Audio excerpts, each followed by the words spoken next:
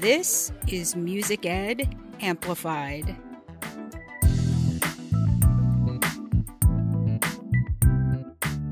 Hello, music teachers of the world. How is it going? Welcome to the Music Ed Amplified podcast, a place where we amplify our profession in all its guts and glory. We talk about what is fun about being a music teacher, what isn't as fun, and why we stick with it. And we also talk about Jedi issues, justice, equity, diversity, and inclusion in education. Why? Because white and white-presenting people should have been talking about this a long time ago, and I'm trying to make up for lost time. And with that in mind, I wanted to read something that I posted on the Music Ed with Missy page on Facebook a week or two ago, after seeing some things on various social media platforms that were starting to make me concerned. Here's what I said. White and white-presenting teachers, like me, trying to do the work of confronting and dismantling systemic racism, white supremacy, inequity, and injustice, have a propensity to desire a pat on the back or public acknowledgement, or the worst, to be seen as a savior of others. It's a normal thing to desire praise, but not here, not in this work. Why do I say this? Because we are so late in doing it, and for most of us, what we do even now is the bare minimum, and we make lots of mistakes. Our BIPOC colleagues, friends, and family have been shouldering this burden forever, and it's time to come alongside them and join the fray. No accolades needed. We just need to listen and learn. We must shed the desire for praise, and we need to work on it every day. Conversely, when we make a mistake or a misstep, which we most certainly will do, we have to get over it quickly and without public coddling. I don't believe we have the right to demand sympathy. Do it in private, with trusted family and friends who will help you move forward and not get stuck in your feelings. And I speak to myself before anyone else. If you think, I'm not like that, or why is she saying this? I encourage you to sit and think hard, because you could be wrong. And if you're not, if you do the work without looking for praise, that is as it should be, and you're an example for others. Does this mean we never recognize or encourage something great that a white educator did, or an idea or resource that a fellow white colleague has created or shared, or that we should never empathize with someone who has made a huge mistake and help them move forward? No way. I believe there are times when it is fitting to acknowledge when someone has done something important in the work, or to encourage or support someone who has made a mistake. But let's not spend too much time doing it, because that changes the focal point. This isn't a problem here on this Facebook page yet, but I want to address it now before it can happen, and so we're ready for it when it does. Let's always be conscious that we fight the fight together for students, their families, and the broader community. There's too much work to do, and it is not about us. Let's strike the balance so that we don't lose focus. We're not here to be coddled or showered with accolades or to make sure we don't get our feelings hurt. We're here to make real change in our own hearts and minds and in our profession. Today's guest, David Rankin, has been teaching music for more than 20 years.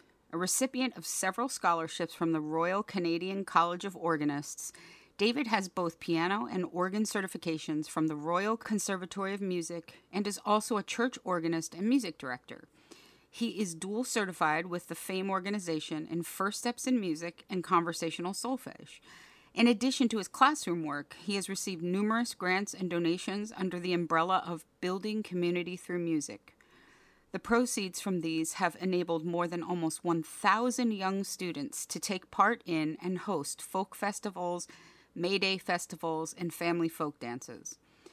And as I am always happy to say, David is my friend, and I loved chatting with him, and I want to share that with you. So let's go. Hello, David Rankin, my FAME colleague, my Canadian friend, my regular friend. Welcome to the podcast. This is your first time with me on a podcast. I'm really, really happy to have you here.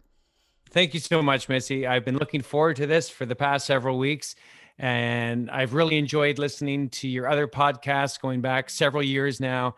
And you're always a treat to listen to. You're very witty and funny. Oh, well, why don't I have you on here more then? I think. Sorry, go ahead. No, I was just going to say that I really like how you ask lots of different questions, but you ask tough questions. You ask questions that help all of us think outside the box, have a growth mindset on how we can better improve our teaching, our learning.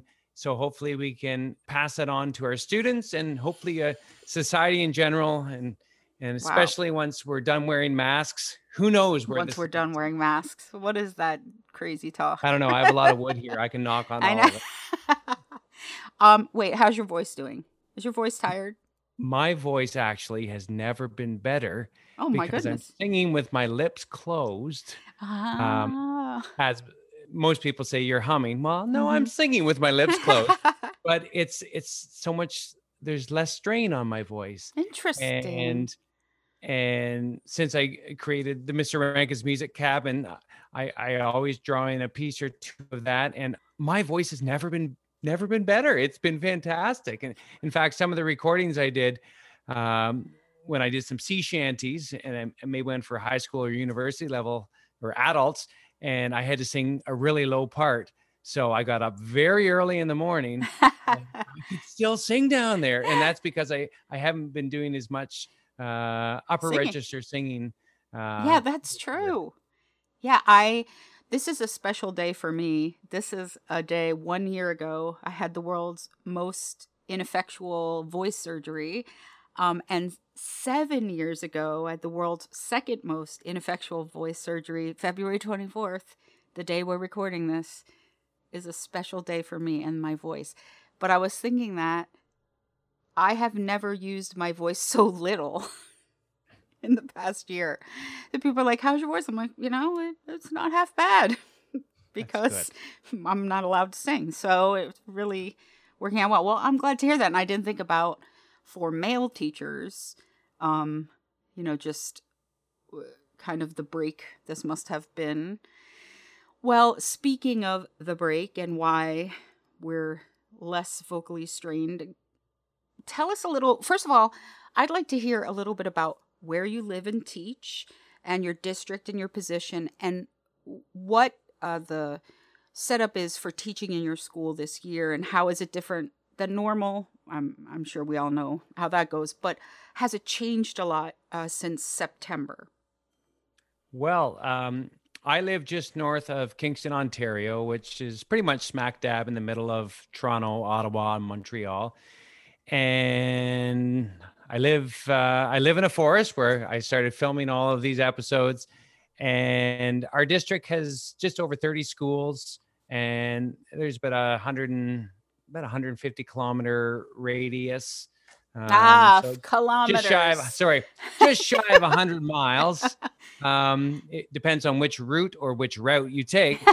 And Yay. so since September, since COVID hit, we had all had unprecedented changes. And that's the only time I'm going to say that word because it's overused, unprecedented. Yes. And pivot. We yes. say that one a lot here. There's a lot of pivoting. Ironically, this past September, when we started back in person, and we've been in person almost ever since, but we had a 3-week. You mean since September? Since last September, yeah. Okay. We had a short shutdown in January, but almost all of it has been in person. I was the least stressed I'd ever been in my 15 years with the school board because you never knew what was going to happen. I mean, it's so radically different. You can't get stressed about it because you just don't know. Right. And so our board took all of the schools were broken into cohorts, individual groups that wouldn't mix with each other. And so there were specific doors you would use, and all of the yard for outdoor time, which was pretty much cut in half because only half the school was permitted out at one time, is divided into zones. Right. And in classrooms, there was no, flexible seating or grouping in different areas. It was all back to the 50s, right. Row, face the front. The only difference is the chalkboards cost about $6,000 versus the plate ones. Right. And the music room, which used to be, I had around 32 to 34 classes, would come to the music room, which was pretty much just a big open space, Yeah. all for The doing good old music. days. And in the great old days, which Yeah. wasn't too long ago, of course, my grandparents used to say that, and they were way older anyway. Um, but so I got switched to a cart, and I went class to class. Everybody's wearing masks, and we're not permitted to sing, but we can hum, or I used to call it your COVID voice, but I thought I need something a little That bit more probably has a positive. negative thing. And so we would still do as much singing as we could, limited obviously by our mask, and we can't articulate words. So we'd have to think them or audiate them, or I would project them. And so since September, that carried on all the way through. And then back in January, we were on another provincial wide lockdown. And so I reverted back to something I discovered during the first shutdown, and that was how to do online teaching in a way that replicated what we used to do during COVID and also pre-COVID. And I just jumped right back onto the bandwagon, and that lasted 3 weeks. My wife is very happy now that the recording studio and the basement, the bedroom, the side room, and the upstairs where we used to eat dinner, Right. is all back to normal. Back to for now, anyway. For now, yes. So are you guys still then? So you had the shutdown. Now you're back. You're back to how you've been doing it since September.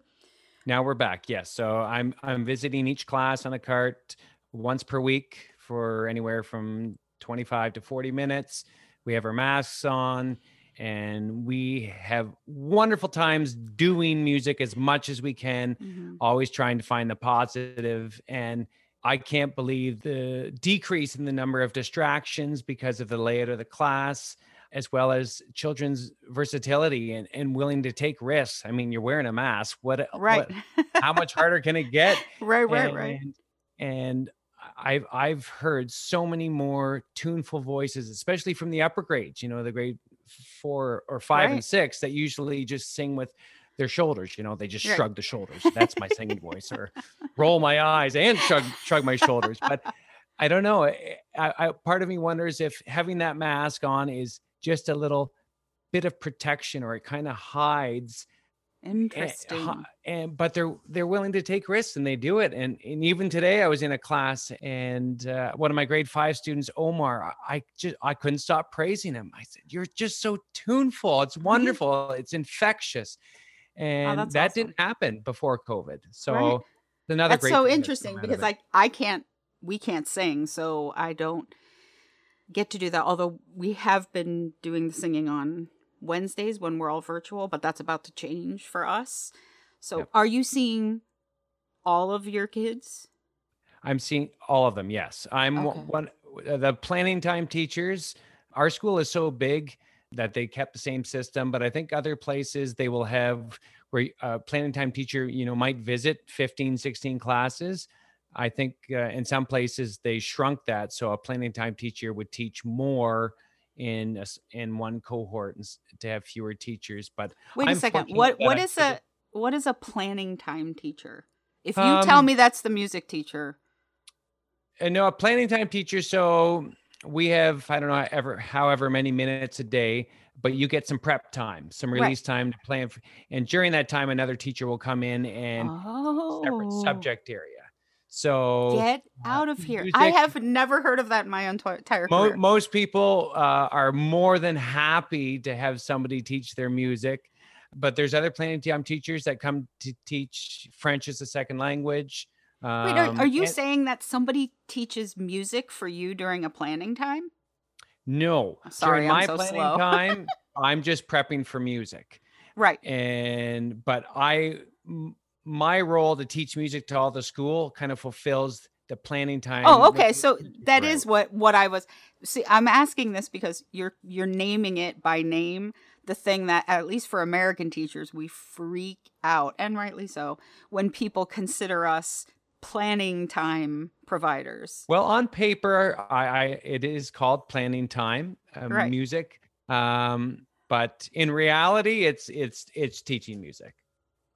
I get it. I just was trying to figure out. Sorry, America, I'm a little slow on the uptake.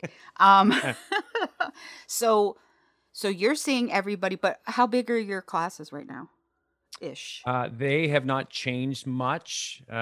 Kindergarten classes are anywhere from 26 to 30. What? Yeah, that's right. Go ahead. We'll get that off. And then primary classes are right around 20, and 4, 5, and 6 classes can be anywhere from 25 and up. But we lost about 15 to 18% of our school body to the virtual school, Right. which we started in our school board, which has about 1,400 kids on it. And so the classes are slightly smaller, but not really significant. In fact, the rooms feel way smaller because we're back to the 1950s, rows Right. and columns. Right. Interesting. Wow. All right. Well, do you have any sense of when things are do they have any plans to change? This is on my mind because in our school, we are pivoting to a new thing. We have the model where cohort A comes in for 2 days and then cohort B comes in for 2 days, and we're virtual on Wednesday. But now we're moving to a 5-day a week, everybody comes in model. As of right now, everything is still kept at 5 days a week. The virtual school, the online schools are still operating, but there's been about 4 times, I think this was the last time, where you can opt back into in-person learning every couple of months. And so I think we'll probably be like this till the end of the year. And once we get those shots in our arms, who knows? How's that rollout going for you guys?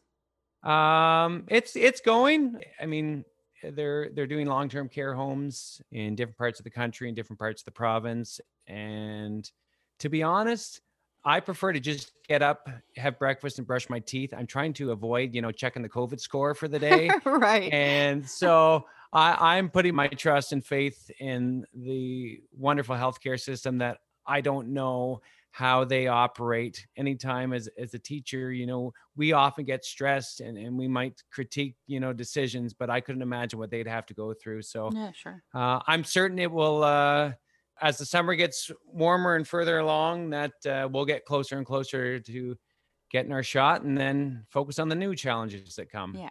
I think it's great to have another teacher trainer on here because I know one thing that's on the minds of many, famed members and Feyerabend-minded teachers is, how do I forward instruction this year? And, I've been very plain about the fact that I don't want teachers to feel guilty if they're not doing that.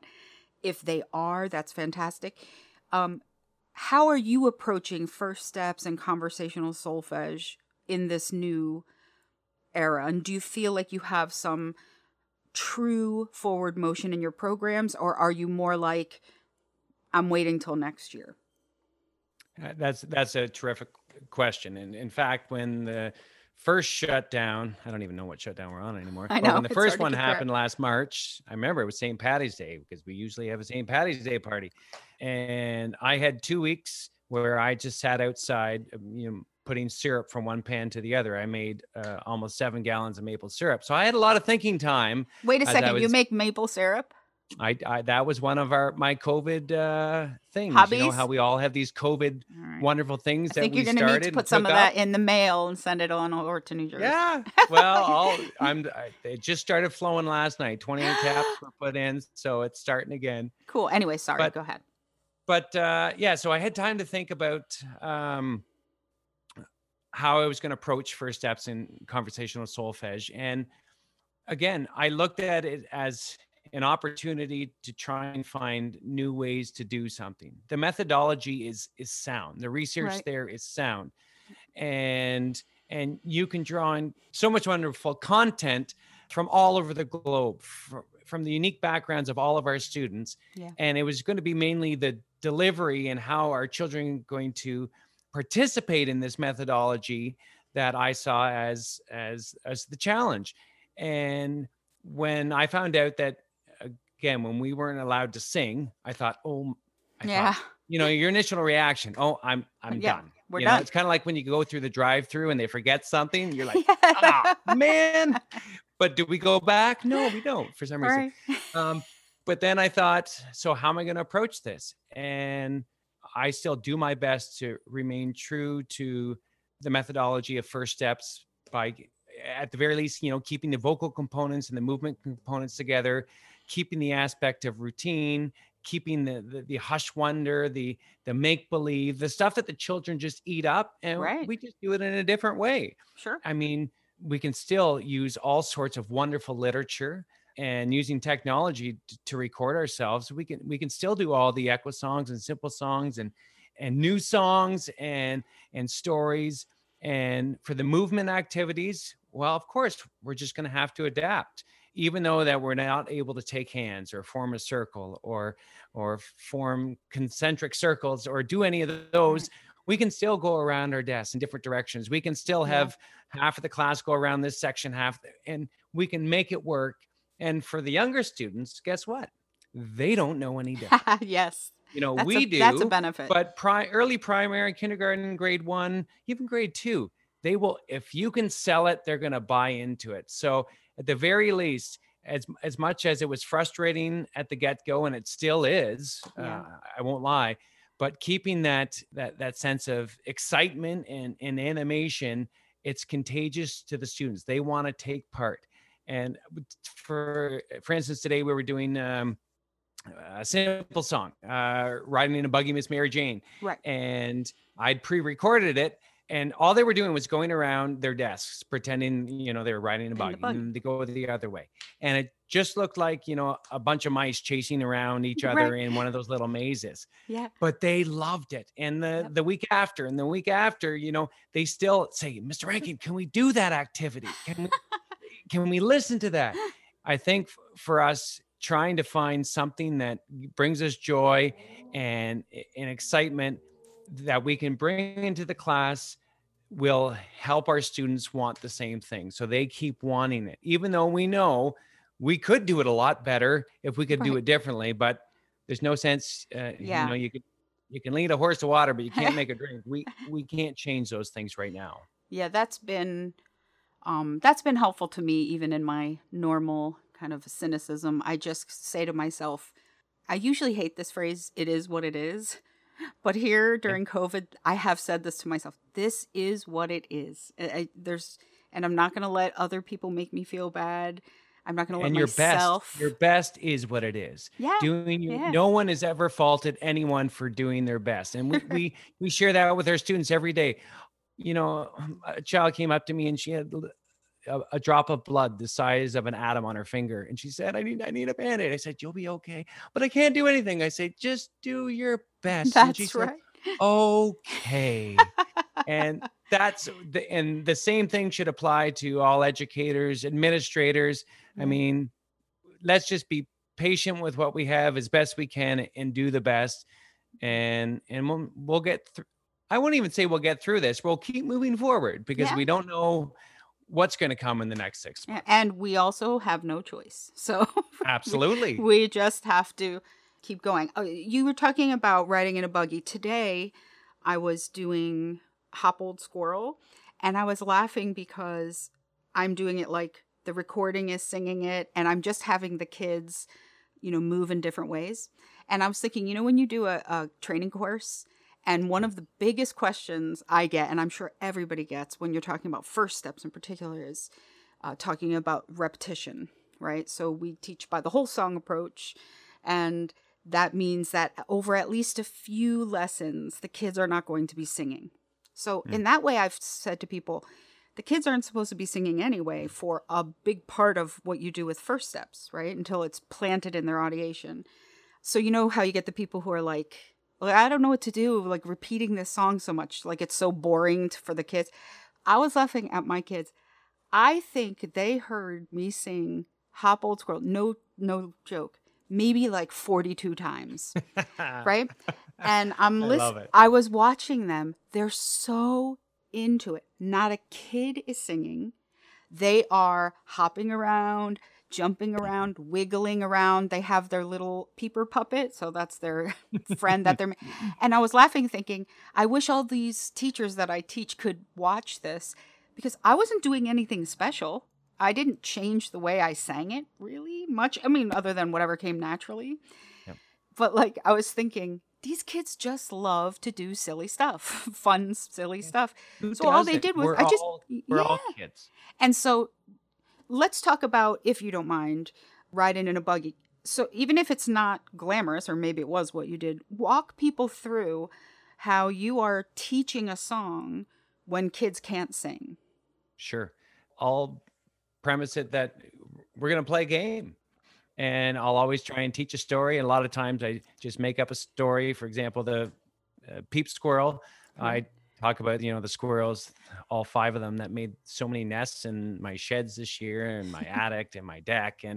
And so there's always a context there, but with riding in the buggy, we're just going to play a game. So everybody do what I do, down at Market Square in Kingston.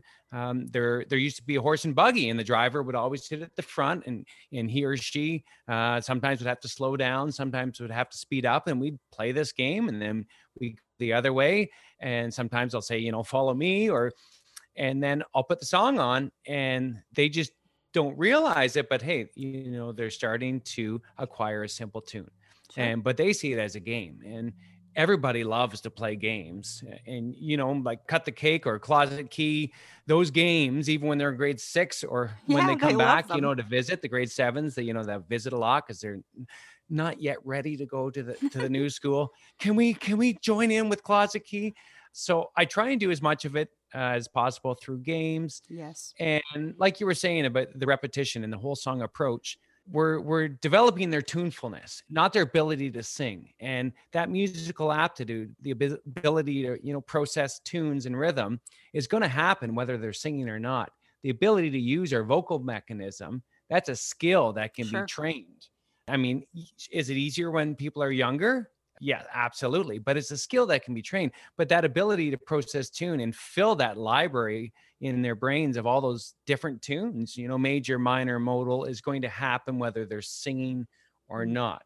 Right. So that when we come back, let's say in 2 or 3 years, and we use Peep Squirrel in a conversational solfege unit, they're going to know it. They're going to be able to decode it, do, re, mi patterns, and they could just reach up and grab it in their brain. Yeah. Yeah. And if they're not singing it when we get to conversational solfege, at the very least, they're going to probably say, can we please play the game? And absolutely, they will. And they're going to love doing and participating in music.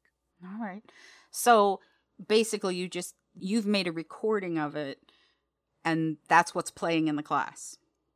For the most part, I use lots of Jill Trinket's recordings because she's a better vocal model, on the scale of 1, 2, 3, and 4. And Mr. Rankin is number 4. Jill is number 2 because I want to get to number 1. Right. And I actually on my my class, I don't use class lists. I just have my lesson plan, and I'll make notes at the bottom of each lesson, and then I'll input those afterwards so I remember them. But for each class, I know who all my vocal models are. So I'll say to this person, can you sing that for me? And Peep Squirrel, he or she or they will sound like this. I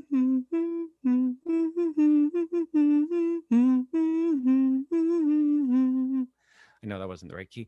But and there's my vocal models, sing like that person. Yeah. And because they've picked it up, and just from playing the game.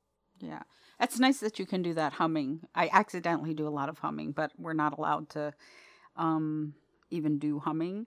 But soon the thaw is coming, and the district music teachers and the elementary teachers, were just talking about how we can't wait to be able to go outside to do some actual singing.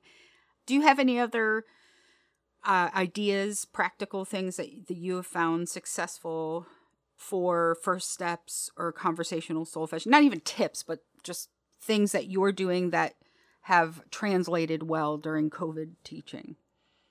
Sure, absolutely. Yeah, for conversational solfege in some of the upper level classes, we're we're working ahead. We're doing lots of work with Unit 4, the ability to echo and decode simple do re mi patterns and connect that with a variety of songs. And I try and draw in lots of contemporary or local folk songs as well to enhance the repertoire. So for echoing for that, simple patterns is I use your son's recordings that you produced. Oh, you mean my son? Yeah, sorry. I was like, they're talking like generally speaking. What a better Yes. vocal model for Yes, grade 5 Owen. boys. That's- Absolutely. And some of my students, Colson, said, really? That's him singing? Absolutely. So, and they'll hum it back. And we do that for several weeks, months actually, and during transitions. And then I will use bells or chimes or xylophones to also lead it. And I will hum it, but that's what they use for decoding. But obviously they can't sing back the rhythm syllables because we sing with our lips closed, or sorry, the solfege syllables. But I'll ask them, put your hand up, tell me what the solfege syllables were. Wow. Or you could have them, write it down, hold up a Post-it note, or, just rearrange 3 things to hold it up. And that's another way that they could do it. Hand signs. I didn't even think about that. And then asking, or you could put a pattern up on the screen, or sorry, I try to use as few visuals as possible because I want them to develop that aural phenomenon. That music is an aural art. Even today I was using simple, those cheap dollar store bells, dollar store is known for quantity, not quality. And for sure. 'Cause they always break. But children can very quickly figure out do re mi patterns by looking at the bells because they're color coded. Do is always C. Why is that? So what I will do is I'll have them close their eyes because that way we can do all of that and just focus on their ears. So that's been successful. Tons of movement activities where we've just adapted folk dances for in their spot, or it's kind of like country line dancing where you'll have rows and columns and they kind of all move to the left, right, up and down. Well, if your grid pattern in your classroom is just like that, it's a very neat effect to see all the children going left, right, back and forth, up and down. And for example, we adapted the Irish stew, one of the ones I learned from Phyllis Weichert, and we used Canadian singer-songwriter Natalie McMaster's David's Jig. And the Rankin family jig as well. No connection to me. Oh, I was just like, Rankin without an E, I'm a Rankin with an E. Right. Not a long story. It is. And so what we'll do is we'll do the Irish stew just linear, and then we'll turn and face the other direction, the wall, and then we'll face the window, and then we'll have half the class face one way. And it's just changing up so you can get that repetition and do something in a different way. And all of that, I've just been honestly thinking, what else can I do? And I always try and have a growth mindset, whereas just try it. What's the worst that can happen? It's not going to work. Right. As opposed to it is what it is and not do it. Right. I always want to just try something. And if it doesn't work, well, I'll make a note of that and I'll try it differently next time. It's so interesting to me. I guess I don't have a growth mindset. My thing is more like, meh, I can't do those. So just throw them out. Until next year. But I love the idea. Like eating pickles. Yeah, no way. Just throw them out. Okay, that's it. Get off my show right now. No, but I never would have thought of like, just face that way and do it and just face that way. But I find this COVID time is forcing even a person like me to have to think outside of the box. I saw, I'm going to do this before the end of the year, but I saw this really cool stop motion Lego video of like Alabama Gal, and I'm like, oh, I want to do that.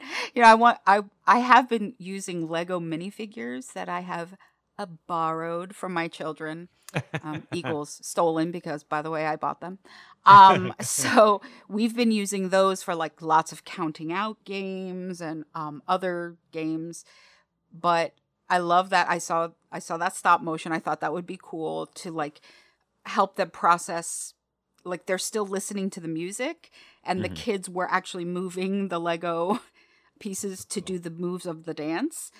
And then another one that I saw, I think it was Amy Abbott, I'm not sure, where they had pool noodles and they were doing the dance. Instead of holding hands, they're holding pool Oh, noodles. wonderful. Which I'm like, Wonderful. that's genius, because the kids were 6 feet apart. Yep. And my kids would celebrate because they don't have to hold hands. So that would be Absolutely. they would be like, Absolutely thank would. you, COVID, thank you. But I love that idea. Do you have any more? And if you don't, that's okay. Modified movement or dance things that come up in your mind that you've done? And if you don't, again, because Yeah, absolutely. I mean, let's take an example of circle around the zero. Usually you'd go and get different partners. Right. Well, your partner is your desk. Give your desk a name. Get to know your desk.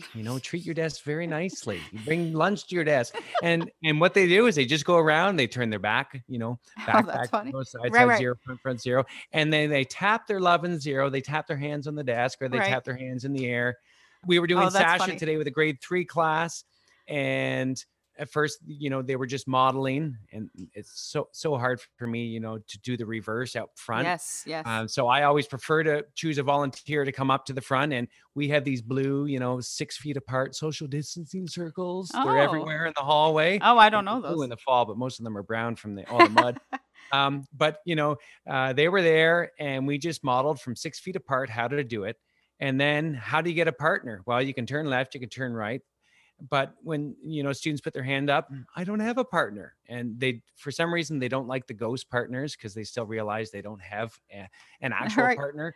They now have partners across the room. You just Right. make laser eye contact and you do Sasha with the person across the room. And it's just another way to adapt it. And since they've never done this folk dance before, they don't know any They don't different. know. So that's been a key thing is, looking back at what I did with my classes pre-shutdown with what grades. And I know some students, there's transient population, so I do the best I can, but I try and choose repertoire and activities that they haven't done before. So I'm just going to modify it. And when you introduce it to them, it's all brand new. Absolutely. Let's talk about Mr. Rankin's Music Cabin. Let's assume that nobody knows what it is.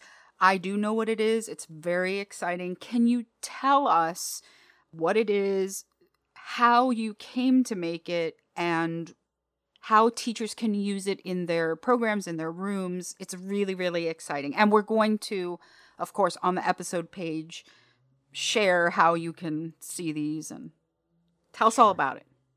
Well, Mr. Rankin's Music Cabin, it's been almost a year in the making, but in short, it's an 8-part series that embodies the engagement, the make-believe, the joy of musicking and music making that is part of the First Steps in Music and Conversational Solfege curricula. And it's done in a way that can be used virtually. It can be used in class while you're teaching, but it's designed to evoke a response from the viewer. It's not just a sedative screen time where you're consuming media or learning about something. It's all focused primarily on the doing of music. That's awesome. And it came about while I was sitting, this was probably the third day of boiling maple syrup. And I was thinking, what am I going to do? I thought lots, I thought what was great. What are some of the resources that are part of First Steps in Music and Conversational Solfege? And instantly, Lomax, the Hound of Music, came to my mind. How joyful, how engaging, how warm, and how after 30 repetitions or 3,000 repetitions, the children still love delicious. it. So I thought, well, why don't I try and do something like that? So with my little camera and a small green screen and moving around some stuff in the basement, I thought, all right, let's just try and I wrote down a list, of all my 6 grades, of all the lesson plans I've done. And I picked out the ones that were the biggest hits. I picked up the ones that children always requested, always loved. And I started trying to emulate a little bit of Lomax meets Mr. Rogers meets I don't know what I'm doing because this was all learning curve to me. Right. I mean, originally I just made these small individual components. It might have been an echo song. It might have been a move it. It might have been a song tail. And then I thought, well, why don't I do all 8 parts of the First Steps curriculum and tie in lots of the doing music for upper grades, as well as conversational solfege. And then I started piecing all these things together. And then, 2 weeks after maple syrup season was done, I started putting them together, and I thought, all right, I'm going to use these for my online teaching. And then I started getting feedback from parents and administrators and from students, and how much they enjoyed them, and from their teachers, how they were very much engaged. So I thought, all right, let's make it a little bigger. So I dove head first into video editing, audio editing. I'm still working out.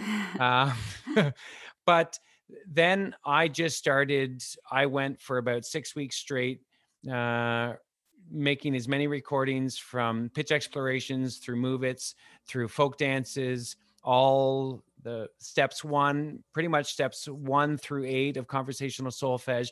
And I tried to do it in a way that children from kindergarten to grade 6 or beyond would love to take part, or even older students. And then I started sharing it. Well, people started sharing it. And from there, after doing some coursework and sharing it more, then GIA approached me and said, have you ever thought about sharing this even more? And I thought, okay, who set you up for this, Joe? As teachers, we're all our own worst critic. Sure. I always think, I could do this better.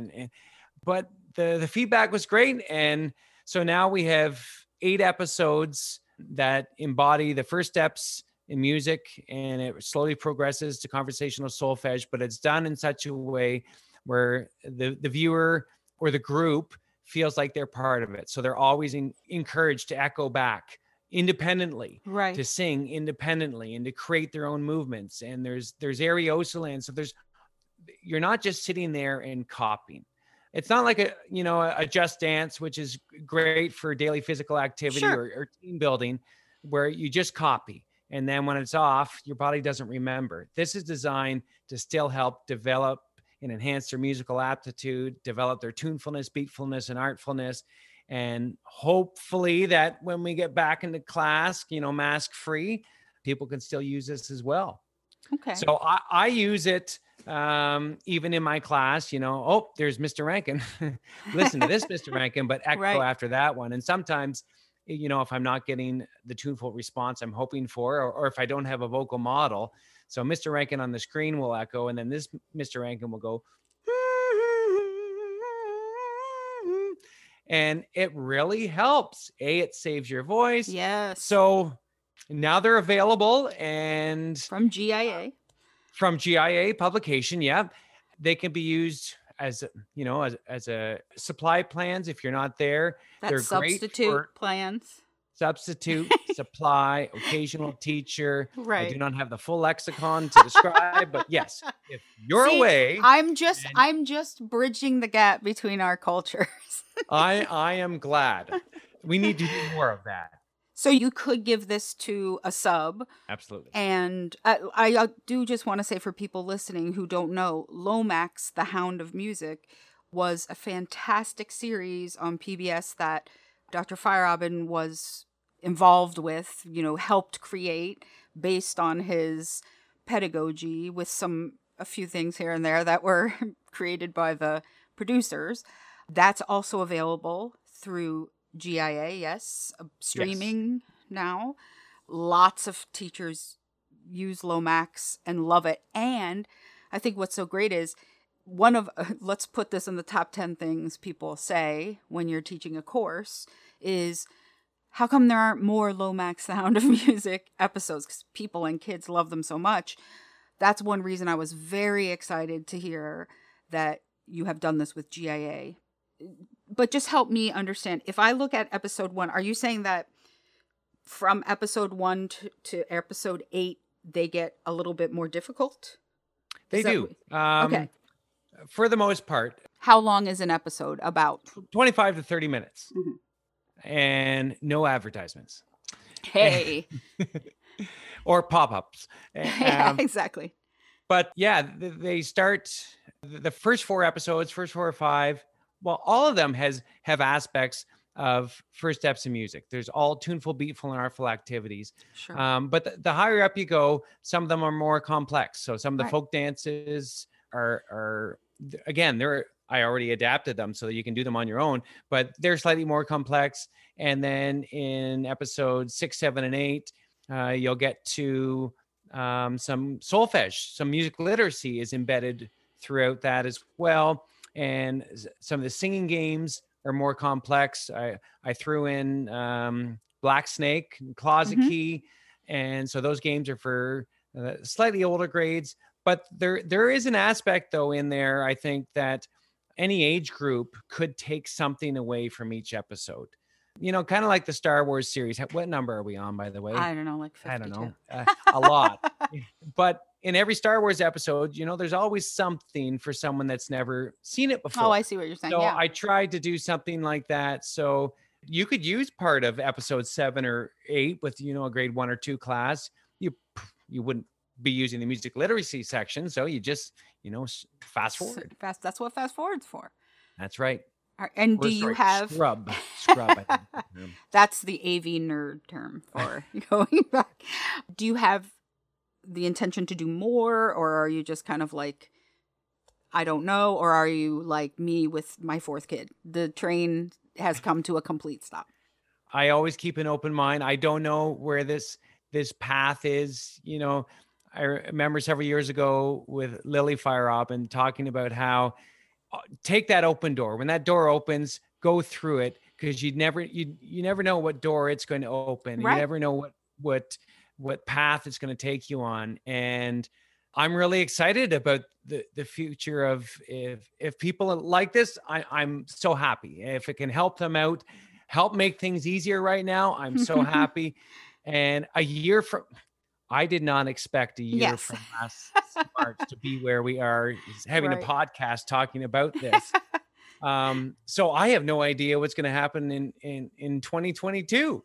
So it's translation. He's open to doing more. So people get out there, go to giamusic.com and look it up. Is it just under Mr. Rankin's Mr. Rankin's Music Cabin? Music Cabin. And it should pop up there, yes. Get those episodes and then start writing to GIA and saying, I'd like to see more of these. Or just write to me. I'll tell them. I have a hotline there. I hope you will make more. And I know one thing for sure. Teachers are scrambling for help. And if you can get help, that's not only, going to reduce the stress on practitioners, but be, good musical food for the kids and fun and magical. And let's do more of that. So people can get it by the episode. Is that right? They can. Absolutely. Okay. By the episode. You don't have to buy like a whole season. Nope. And it's not on VHS. Can I get it on Laserdisc? Possibly, but you might have to step aside halfway through.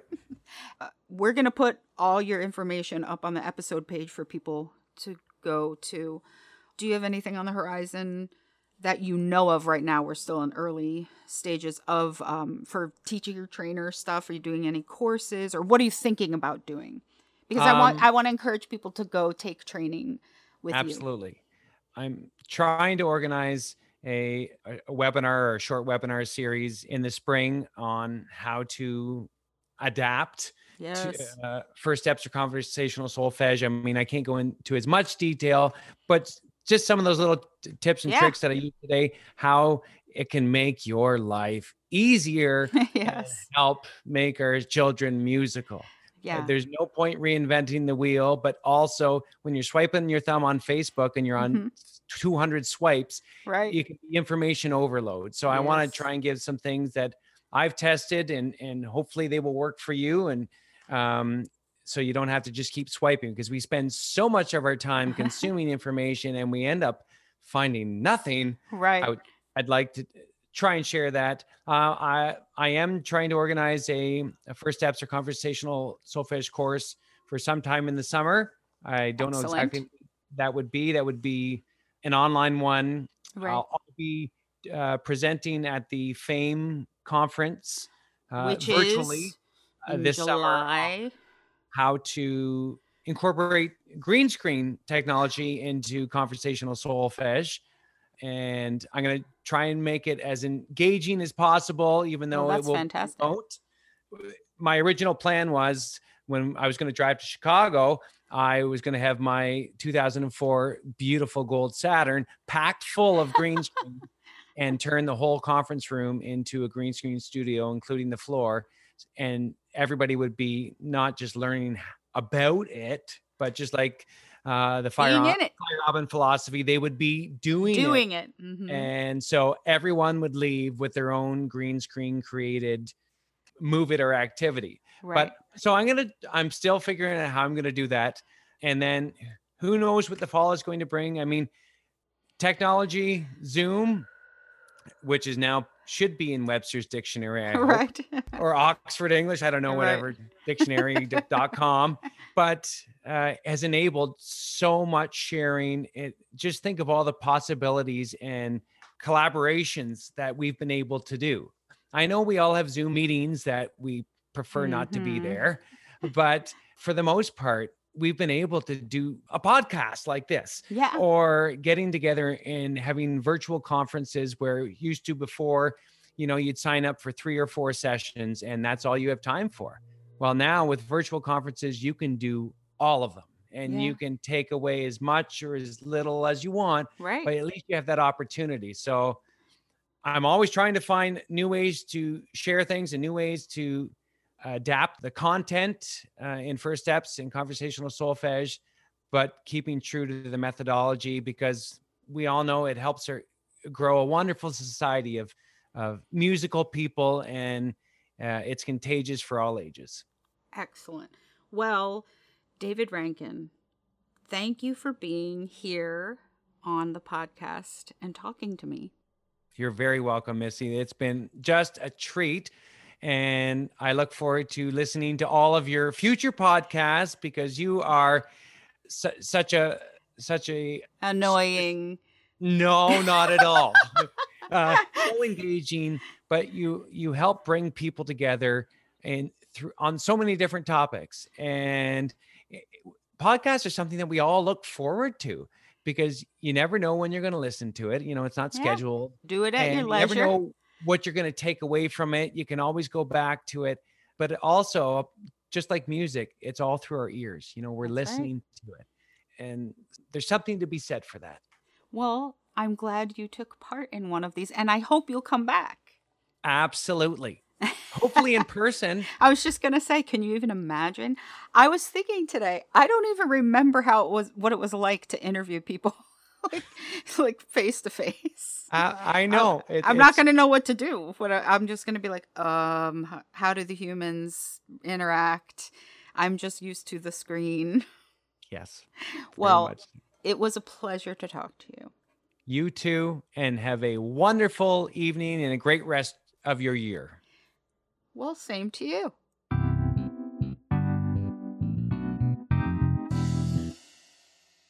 While I was talking to David, I found myself thinking of all these great but simple ideas to get more tunefulness going, even though we can't sing. I hope you were encouraged to think of how you can do this for your own students. If you think of some great ideas or you've done some great things in your classroom, share them with me at musicedwithmissy@gmail.com, or on Instagram or Facebook at musicedwithmissy, or on Twitter at DocStrong26. I would love to hear from you. And please do not forget to check out giamusic.com and our episode page for links to Mr. Rankin's Music Cabin. The music for the podcast was composed and performed by Jeremy and Owen Strong. I hope your time here was well spent and that you feel excited about what you might do in your classroom and you were motivated, encouraged, and challenged.